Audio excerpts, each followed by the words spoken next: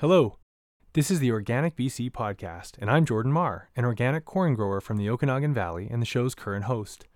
What you're about to listen to is a re-release of an episode originally produced for the 2022 BC Organic Conference. I hope you enjoy it!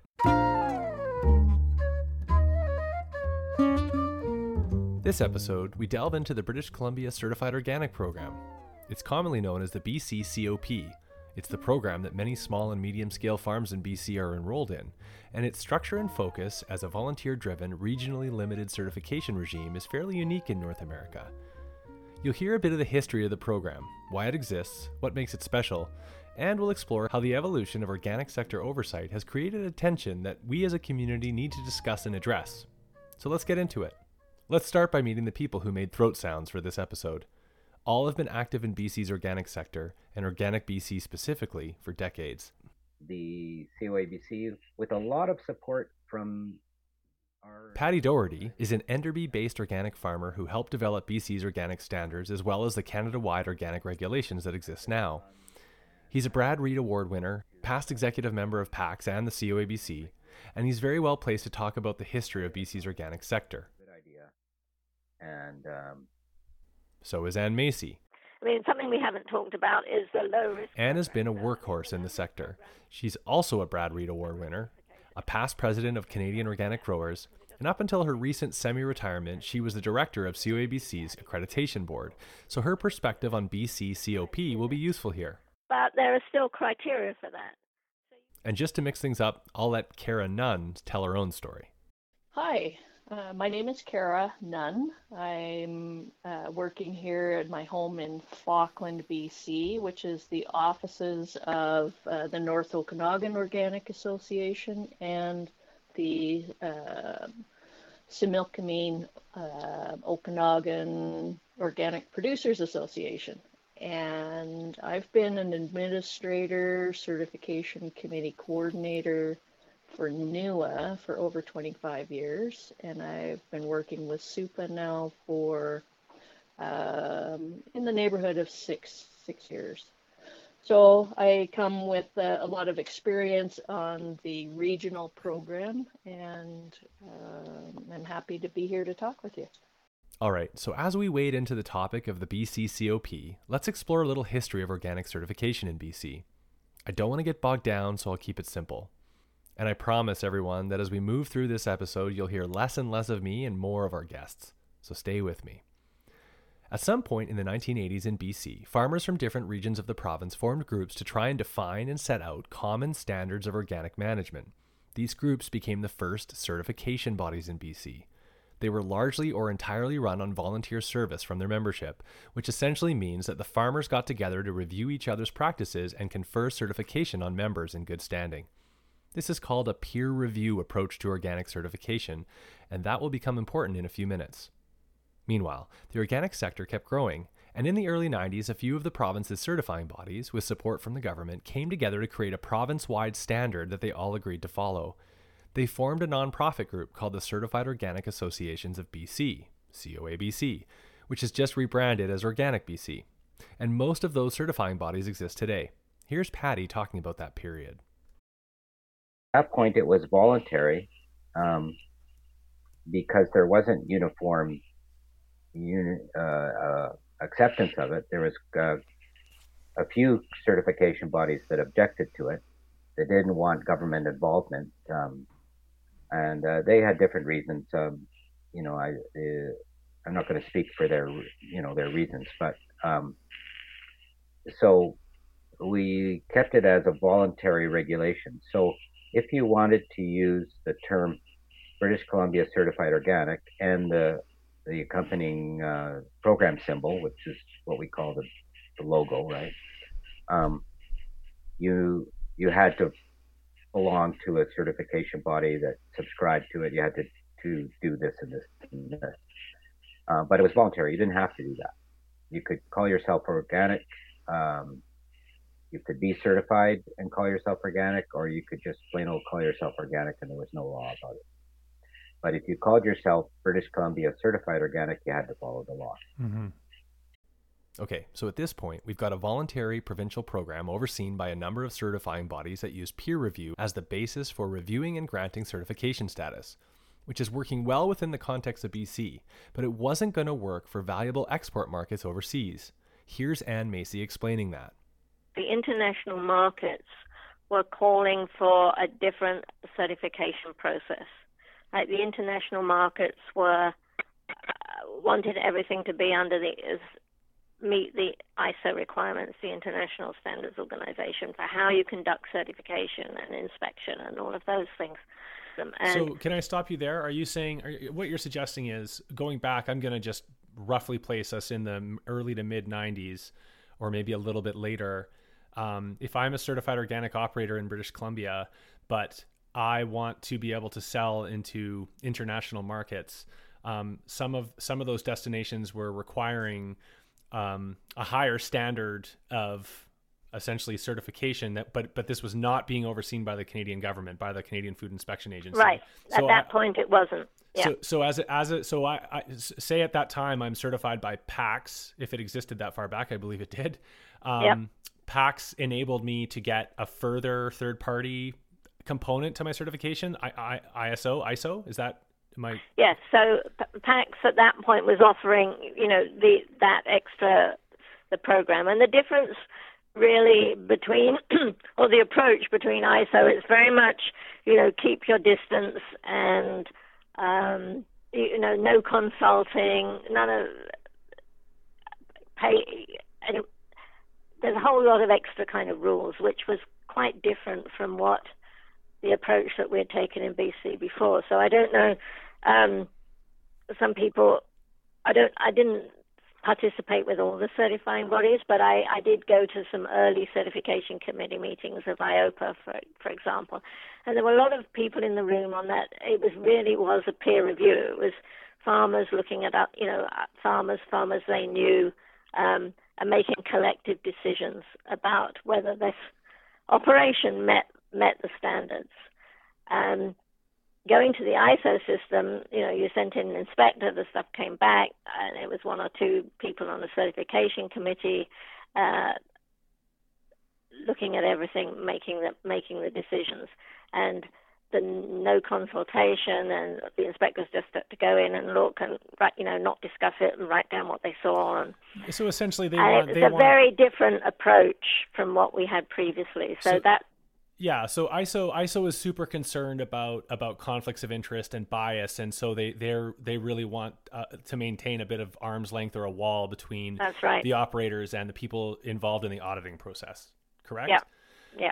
Okay, and which makes sense when you're France and you need some way for consumers in France to have any kind of faith in these organic cherries coming from British Columbia so far away. Mm-hmm. Can we take a second to focus on the word standard in organic standards? Because the history of both Canadian and worldwide organic standards is a progression towards standardization, so that organic in one region of Canada or part of the world means the same thing elsewhere, which is kind of essential once you take a product that commands a premium in the marketplace and start shipping it all over the place.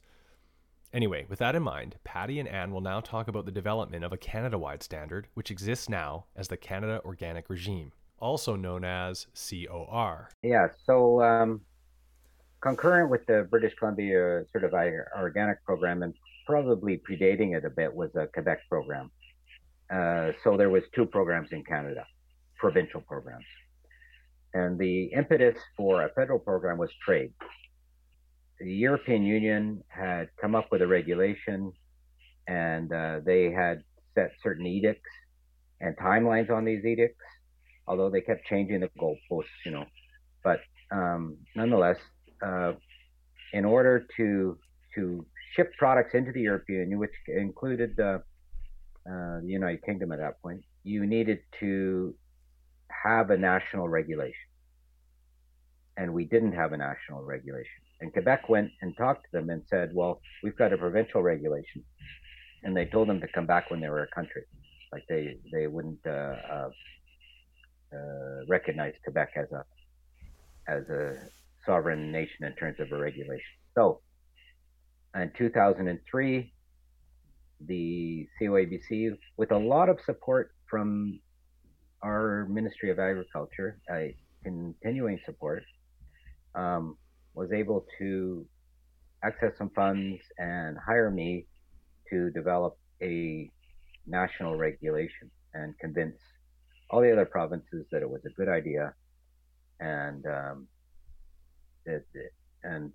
go ahead and do this. So this took 6 years, and the why it worked for a number of reasons, but there was motivation, and particularly in Quebec. Quebec needed this regulation too because they needed that access. So when we had support from our colleagues in Quebec, we had really good leverage with the federal government, because the federal government listens to Quebec. And so cooperating together, across Canada and working hard at it, eventually we got a national regulation. A lot of work went on to have a Canadian system.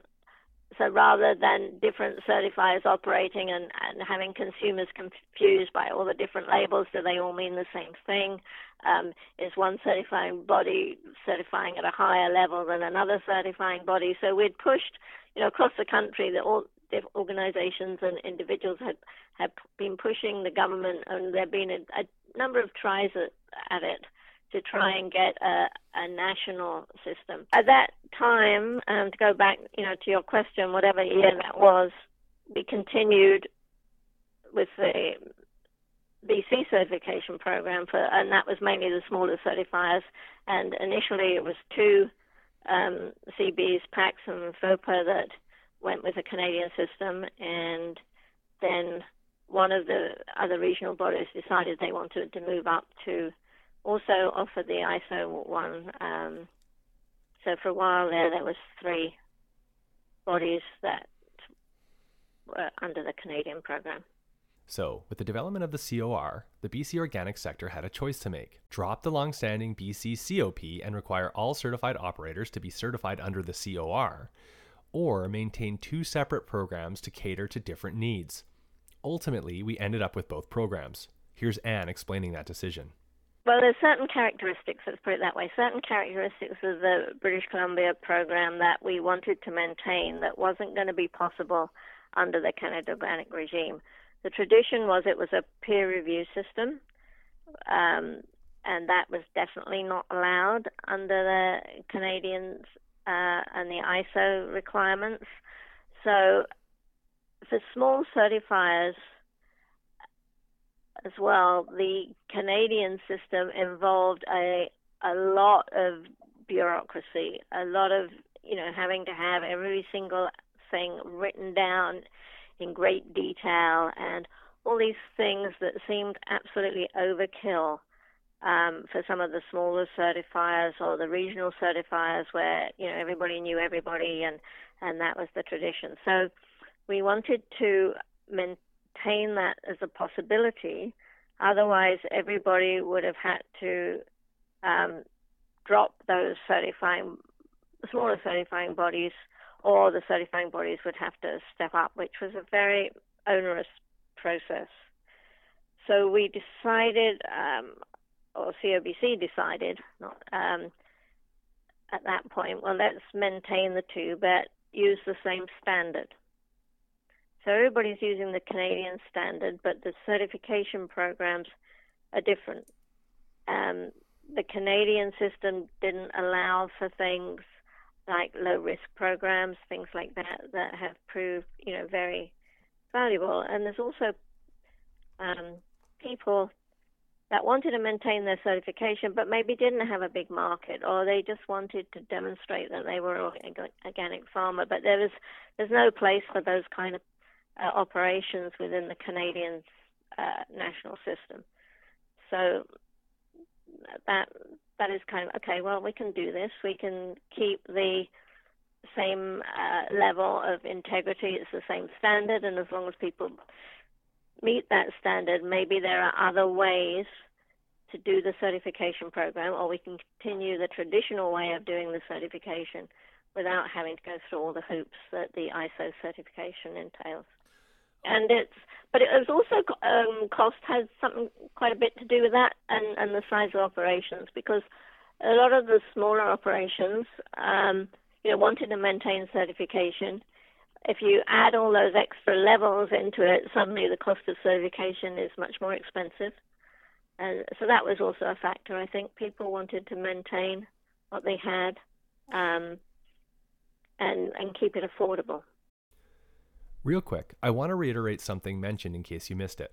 When we talk about organic standards, i.e. the way that farmers have to farm if they want to be certified organic, the BCCOP and COR don't really differ. Once the COR came into force, the standard that it spelled out became the standard that the BCCOP had to meet. The difference, rather, is in how the two programs are overseen and audited. Anne just gave some examples. Oversight based on volunteers doing peer review is allowed in the BCCOP, but not really in the COR, which much prefers to see arm's-length auditors who are paid to conduct reviews of farmers' organic practices. There are also added layers of oversight and verification in the COR that require more bureaucracy. It makes sense. Once you're shipping food across borders and potentially around the world, the idea of assumed trust doesn't work, and the potential for fraud increases, which is counteracted by more layers of verification. When we talk about verification, we're not talking so much about the certified operations themselves, but the procedures and documentation that take place to administer the certification. Essentially, you've got the certifying bodies certifying the farms and other operations, and then you've got accreditation bodies, which verify that the certifying bodies are doing their work properly, all in the name of protecting the integrity of the organic regime in question, and thus ensuring that the public can place their trust in the organic label. There are 3 accreditation bodies in Canada, and one of them is Organic BC. So, any certifying bodies that belong to Organic BC, whether they certify to the BCCOP or COR, are subject to accreditation by Organic BC's Accreditation Board.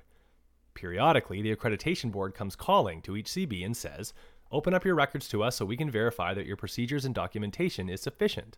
As you've just learned, the level of verification is different depending on whether the CB is certifying to BCCOP or COR, with the COR certifying bodies being subject to more stringent oversight and verification in a global marketplace where the risk of fraud is greater. Or at least it's supposed to be different. So now let's hear from Kara Nunn, the administrator for 2 different certifying bodies that certify to the BCCOP. Kara has been in her role for years, so she was around when the COR came into existence. Here, she talks about how the 2 programs were to be overseen differently when COR came into being. I remember there being a memo come out saying that if there is an interest in pursuing the ISO accreditation as a CB, that we would have a list of paperwork that would be required. And it was quite extensive, and it was actually almost with the tone of being not encouraged, so that we knew that PAX was forming to take on this ISO level accreditation.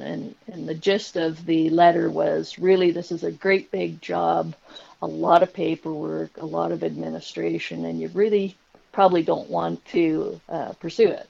Definitely we didn't as NUA or SUPA. I know it's come up as a question since that original split, is like, should we pursue it? And it's been very quickly shot down because of cost and the administrative needs. So it's the first off appearance was definitely that it would require a huge change in how we administer the program and how we administer certification. And the emphasis had been on like the written trail that would be needed in order to prove out our following the standards, right? So that for an ISO level to follow or to prove out that we were actually following the steps in providing services, so the accreditation requirement would be extremely onerous. Whereas the BC program would continue on much as it was, which was obviously not as onerous, although there was still a requirement to meet the standards and to show that we were following it in good faith. I think that the emphasis on the BC program was that good faith part. So it was still looked at as it's our program. We're obviously committed to creating the program and upholding the program. So the oversight was a little bit more on a friendly scale. It's like, are you actually doing what you say you're going to do? And the investigation into that was at a lot lower level than what it appeared that the ISO would require. So that's how things were when the split took place. Over time, though, Kara feels that the level of scrutiny has been increasing. I think that the auditors are spending more and more time checking on the oversight. It used to be a little more cursory than what I see today. So 20 years ago, yes, they looked at our systems and they, what do you have for a policy and how do you deal with this? And once you had sort of a written or even like a flow, if you could describe that flow, they accepted that. They didn't look for proof that that flow was actually adhered to strictly. And I'm finding that it's just gotten more and more tight on, okay, so this is your flow, but it wasn't done in this instance, which has good and bad aspects to it. I mean, it's nice in some ways to be held accountable to a process that we've established. At the same time, it's looking even beyond the level that we look at as like the certification committee doesn't spend the time that the accreditation board does per file, looking to see that everything's done correctly. So if I could paraphrase, it sounds like you're saying that they've always used a comb, but the comb they show up with, comes with increasingly smaller teeth, like just a finer and finer tooth comb that they're using to look like to approach their audits. Yeah, that's a very a good description. Okay, so that's Kara's point of view. But when I asked Anne, who retired as the director of Organic BC's accreditation board a couple of years ago, about the difference in levels of scrutiny, here's what she had to say. Yeah, I mean, that is very different. I mean, if you look at, basically there's criteria for each program. I mean, for the BC program, there's maybe, I don't know what it is in the manual, 10 pages of, quite well spaced criteria. If you look at the ISO program, there's maybe 30 pages of very dense text. So the CB has to show that it's meeting all those criteria. So we do that through, document reviews and file reviews. And basically, it's not for the regional program. If it's clear what you're doing and it's transparent what you're doing, that's what we're getting at. It's got to meet the standard. You've got to make that information of how you do things and how you arrive at your decisions. You have to make it clear to people. So it has to be documented in some way. Under the ISO system, you require lots of manuals and great detailed procedures for absolutely everything you do, and the accreditation board has to go in and make sure that if they've got something written down, they're actually doing that. So just at that level, it's a very much more complicated under the ISO system. Then we look at the files, and what we do is, okay, we're not interested when you look at the files whether what the operator does, but we're looking at how the certifier handled that file. Do they have all the bits of information necessary that they need to make a decision? What was the quality of the inspection report? Was there due process followed? How many people reviewed it? Was it one person? Was it 5 persons? Did they record the decision? I mean, you might look at the decisions and say, well, as the auditor, and say, well, I see a certificate in the file, but look at these concerns the inspector raised, and there's no evidence anywhere about how you got from those concerns to a certificate. So that, as you know, just as an example, so that's the kind of thing you're doing, and you're looking at a lot less files under the regional system, but you're still making sure that all the crucial bits of information are there and good decisions are made. So it's just trying to maintain that integrity all the way through. Under the ISO system, you bring somebody in, usually from overseas or from the US or somewhere, because we don't have the people in Canada that seem to have the qualifications that are required to do the audits. They come in for 3 or 4 days, come back a year later and do the same thing and look at files. Depending on how many people are on the certification body dictates how long the auditing process takes, because it's the number of files is in relation to the number of operators. And so it's quite a different level, but in terms of how much you're looking at. But the main thing at the end is, okay, were the correct decisions made? Do the operators meet the organic standards? But my sense from this conversation and other conversations with you is that you believe, appropriate and thorough overview towards organic integrity is a vital part of both of these systems. Yes, definitely, because it's all right if you're selling, at the market and you see the people you're selling to and they see who their farmer is, and that's one relationship. But the thing about the market now is a lot of organic product is being bought by people who don't have a clue who those individual farmers are. And so you have to have that trust throughout the system. And you could say, well, all right, if you belong to a regional body, you could only sell as a, face-to-face to your customer, but we're not doing that, right? So it has to be if you don't know your farmer, that label has to stand for something, and you have to be able to trust that label. And as you'll hear Patty argue, a peer review system needs to function at a certain level of procedure and transparency in order to avoid conflicts of interest. All the members of the COABC could be more, I've always felt this, more understanding of the nature of risk. And the risk is the severity of an occurrence times the probability that might happen, right? So there is very high risk to the program by having something bad happen, and you can just envision what that might be in terms of health risk or scandal or something, right? And so it can be something not very in itself very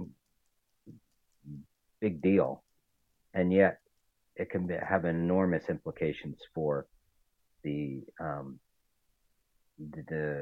quality of our program and the impression of the public has for our program. And what I'm getting at is that part of the reason that the accreditation board's budget has gone up is because they're spending more time looking at how well the voluntary programs, the regional programs, are administrating the regulation. And back to risk, there's a very big risk in that program not being administered properly. Like, we could lose a lot of credibility in the public if we don't do that work. So it's a difficult trade-off. I think that there has to be a way to run if you're going to do this thing that is a conflict of interest, if you're going to tell somebody else that one of your neighbors is okay, according to this regulation, you got to be able. It can't be casual, Like I was on the board of I was on the certification committee for COPA for many years, and I know my personal bias. Like, it was a lot easier for me to go heavy And for somebody I never knew and never met down in Pemberton and say, well, that guy's water quality has to be whatever or something like that, you know, and yet somebody that I knew and was a friend, a close friend, it was really hard for me to be heavy on them. You know what I'm talking about? It's difficult. Totally. Yeah. So we're allowing this to happen. We're allowing a voluntary system. What I mean is that we're allowing volunteers to certify their peers, their colleagues. We have to have really good oversight to make sure that that happens. When I spoke to Kara, I asked her if it was such a bad thing to hold BCCOP certifying bodies to increasingly higher expectations of procedure and documentation in the name of ensuring program integrity. In itself, it isn't. Like, the theory of it is good and sound. The practice of it, though, because the certification committee is a volunteer peer review panel. These are farmers we're talking about, and we're talking about asking them to be very nitpicky in paperwork on files that they're looking at. And I think maybe one or two they could manage that on, but we're asking them to do that on a large number of files. And I think that it's beyond what can be done with a farmer who's volunteering their time to maintain the system.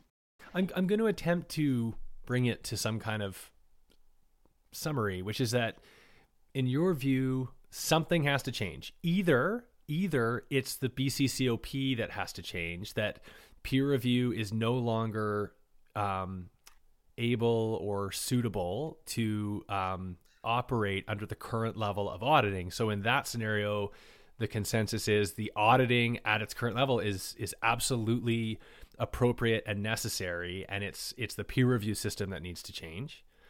Or it's more that we're currently at a level of oversight and auditing that perhaps is in some ways overkill for a system that operates regionally within provincial borders, in which case that needs to change. And I really, I didn't want this conversation to come to any great conclusions, and I hope it's come through that even you are acknowledging that is the choice, that you're not stridently arguing that, the accreditation board needs to correct their actions or change, just that there's a problem right now, which is that the peer review system is feeling too much strain. Something needs to change. Yes, exactly.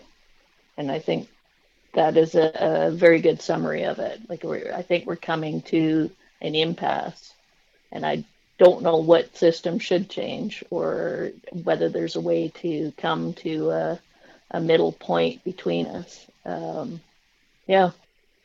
Okay, so we're at an impasse. So what do we do? So far, I think the case for a high level of scrutiny has been made pretty clear. But what about the other side of it? I think it's really important to consider the trade-offs that might be involved in emphasizing something like much higher expectations around documentation and procedure and all the rest when you're talking about a peer review system. Here are some clips of all three guests talking about what makes the BCCOP special. Okay, well, Patty, I was going to, at some point in this conversation, I wanted to talk to you about what makes BCCOP special or unique. And you've already been doing that through the conversation, but I would like to maybe do a little bit of a summary now. So I'm going to start by repeating your words in a sense back to you. You've mentioned when we're comparing to COR, first of all, BCCOP just kept costs more reasonable for the farmers that didn't need to ship their products across borders. So cost was one, and related to the cost was just less bureaucracy involved in BCCOP, and you explained why with the demands of international standards in a system that when it's that big, you can't just base on trust because nobody knows each other who are producing food halfway across the world from each other. So we've got cost, we've got bureaucracy. You mentioned ownership or control. In the BCCOP, the operators through their CBs have a lot of a relative degree of investment and autonomy in operating the regulation, something that makes the program special and BC rather unique in the world. And now you've just mentioned that under the BCCOP, there's more flexibility to certify products that are not just food for human consumption. You've mentioned the low risk program that is the BC was the first in the world to do, and to me injects a little bit of common sense that into the regulation, that in some cases, in certain scenarios or contexts, some operators do not need a yearly inspection for whatever set of reasons, because the potential for dishonesty or fraud or what have you, they're at lower risk of that, or by virtue of where their marketing channels or whatever. So we've got cost, we've got bureaucracy, we've got the products we can certify, we've got the low risk program. Is there anything else you can think of as far as what makes BCCOP special or unique? Well, I mentioned the benefit of the BC Certified Organic Program. The benefit is that we get to manage within BC this program on our own with the oversight of the BC government, which I'm repeating myself, has been very supportive of the program over the years, and basically allowed us to do the things that we wanted to do as long as we were following the regulation. And again, repeating myself, this was very progressive regulation. It was what do they call it? Enabling legislation. So the organization, the Certified Organic Association of British Columbia, is written right into the regulation as the administrator of the regulation. So it gives us a lot of ability to manage the program in the way that we see fit, with oversight from the provincial government. We would end up losing the ability for small farms to afford certification services. And we would sort of drive them into some other field, such as good as organic or naturally raised, or they would use an alternative to that would fit with their ideals and their pocketbook. Or they would just drop out and perhaps stick with their ideal and not bother calling it anything. So I think we risk losing those grassroots members that are so critical for maintaining the ideal of organics, like that small, diverse, local. That's all the heart of organics. And I think that if we can't keep it affordable and manageable for that level, we're going to alienate and lose the purpose of what organics is. But I think it's really important to maintain that connectedness between people, because I think the other system is they're not so connected. There's not that, peer support system, and I think they're valuable things that we need to keep. Well, to me, it's the same as like we have our peers on a jury. It's people who are out there doing it. It's people who understand what it means to farm, as opposed to on the other extreme is a bureaucrat creating a rule that has to be followed. So I think that the peer review bridges that and brings a sense of reality into what could become just a bureaucratic process of checking boxes on paper. And I think that's important to keep the heart and soul of organics alive, is that we need to be real people that are doing real things for our environment, for our families, for our industry, to to really grow that. And it started from an ideology that doesn't include a bureaucratic process. This is heart and soul stuff. And I think that the peer review keeps that intent and that in touch with this whole process of oversight and transparency and believability for the consumer, because that's important to every farmer as well.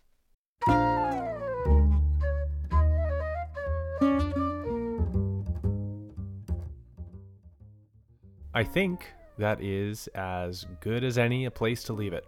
Boy, that was a mouthful, and it was, kind of an information dense episode, and I hope you stuck with it. And even more than that, I hope you enjoyed it. Now, if you're someone who enjoys episodes like this, learning about the history of the organization, you should head over to the completely free public Organic BC podcast feed, which you can find in just about any app that lets you listen to podcasts.